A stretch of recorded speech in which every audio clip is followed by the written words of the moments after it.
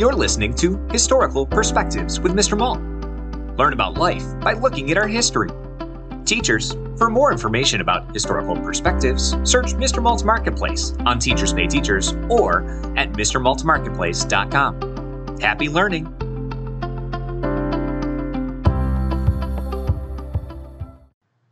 Man on the Moon. So, you need to know a few things first. This was a clean your plates times in American families. Kids had to eat everything on their plate before they were excused from the table. Why? Because kids were starving all over the world, the grown-ups would say.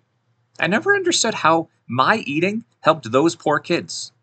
Anyway, that's important to know for what I'm about to tell you. The other thing is, I really liked to be alone when I was little. My imagination was huge, and my daydreams were wonderful all the time. Okay, you're ready for the story now. So, it was a really hot day in Chicago that July. My parents let us stay outside until long past dark because we were going to stay up late to watch a rocket ship land on the moon. It was going to be on TV while it was happening. Dinner was later than usual that day, and Mom made hot dogs, watermelon, and chips. She even said that we could have Oreos while we watched TV later. Here's the problem. I didn't like meat.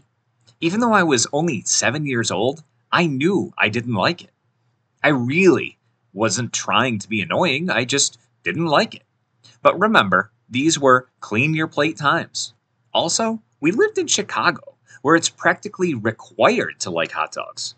Now, I loved all things science. I couldn't wait to see the moon landing, but I didn't like meat, and hot dogs are meat. The family rule was that you cleaned your plate or you sat there until you did. Many nights, I ate around the meat and sat there until bedtime. That might sound sad to you, but remember, I loved being alone. When you grow up in a family of 6 with 2 bedrooms and only 1 bathroom, alone time isn't easy to find. Those nights alone at the table sparked my imagination. I wrote songs, poems, and stories. I loved it. But not that night. I stared at that hot dog. Meat versus the moon. I just had to see that moon landing, but I thought I'd throw up if I ate that hot dog. My brother kept coming in and yelling, "Just eat it!" Until finally he quietly ate it. I love my brother. I ran downstairs just in time, yelling, "My plate is clean!" It was about 10 p.m. The blurry black and white image showed the astronauts in their puffy suits stepping onto the moon. I ran outside quickly and looked up at the real moon in the sky. Then I ran back to the TV to see the men walking on it. Back and forth I ran because I just couldn't believe that something like this was actually happening, and I was watching it. Part of me felt guilty about my brother eating my hot dog, so I gave him all of my Oreos. It was totally worth it. Thanks for listening to this Historical Perspective. If you enjoyed this episode, be sure to subscribe.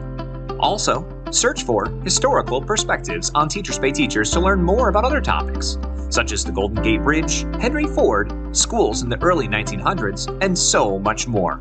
Happy learning!